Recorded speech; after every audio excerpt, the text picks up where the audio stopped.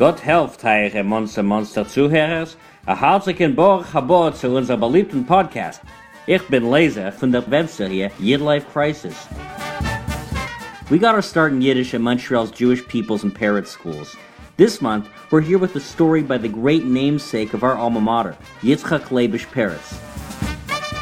We hear lots of stories by the so-called pious of the world, stories that promise gardens of delights for the devout and eternal damnation for the wicked.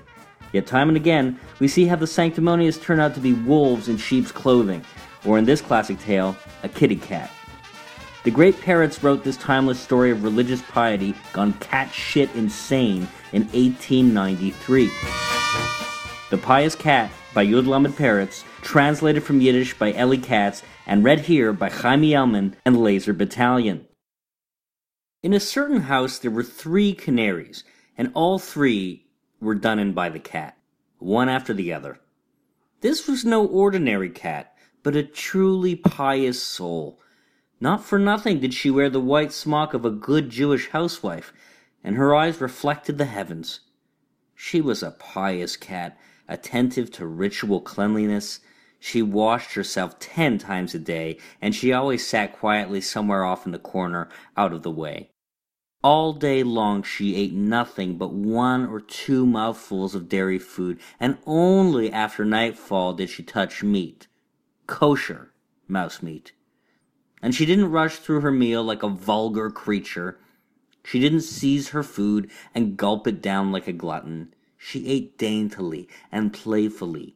She let the mouse live 1 more second, and still another. Let it dance a bit, tremble a bit, and recite its final confession. A pious cat does not rush things. When the first canary was brought into the house, she immediately felt compassion for it, and her heart was moved. "So pretty," she sighed. "So tiny, to think that such a delightful bird must be deprived of a life hereafter." And the cat was certain that for the bird there could be no life hereafter. First of all, it bathed itself in the modern way, immersing its entire body in a bowl of water. And besides, since it had been put in a cage, it must certainly be a vicious creature, having more interest in dynamite than in divinity, even though it looked like such a young, sweet, charming canary. And what of the singing itself? That wanton singing with the whistling obbligato, while the bird gazes directly up at heaven without an ounce of humility, and the way it strains to fly out of the cage, out into the sinful world, toward the open window and the open air. Was ever a cat put into a cage? And did ever a pious cat whistle in that immoral way? "And it's such a pity," weeps the tender-hearted cat. "It is, after all, a living creature, a precious soul, a spark from on high."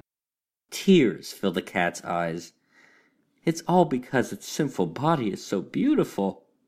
That is why it is so attached to worldly pleasures, why temptation is so irresistible. How can such a sweet little bird be expected to withstand such overwhelming temptation? And the longer it lives, the more it will sin, and the greater will be its punishment." And a sacred flame was kindled in the cat, the flame of Pinchas ben Eliezer ben Aaron the high priest. She jumped up on the table where the canary's cage stood, and soon the feathers flew. They beat the cat, and she accepted the blows as her due. She sighed virtuously and meowed her doleful repentance. She would sin no longer. The clever cat realized why she had been beaten. She understood now that she had been beaten because of the feathers strewn about the room and the bloodstains on the white embroidered tablecloth. The sentence should have been executed quietly, with discretion and propriety, without feathers flying or the shedding of blood. When the second bird was brought into the house, she throttled it quietly and without fuss, and swallowed it, feathers and all. They whipped the cat. Now at last she understood that it wasn't a matter of feathers or of bloodstains on the tablecloth. The secret is, thou shalt not kill. One must love. One must forgive.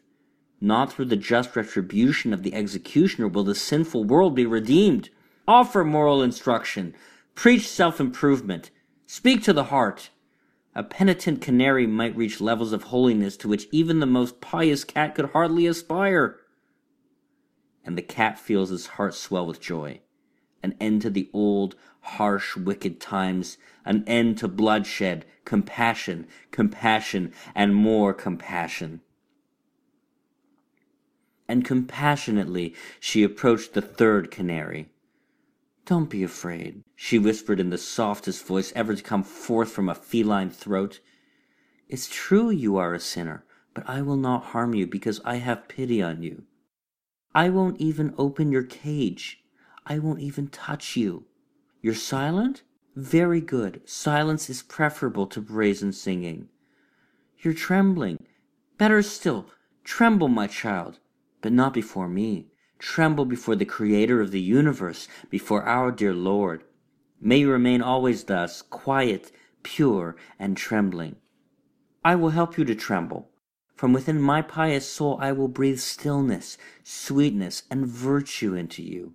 With my breath, faith will enter your body, the fear of God will permeate your bones, and true repentance will enter your heart."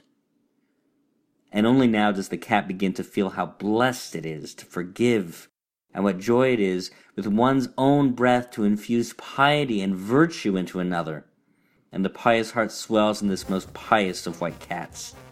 But the canary could not endure the feline breath. It suffocated her.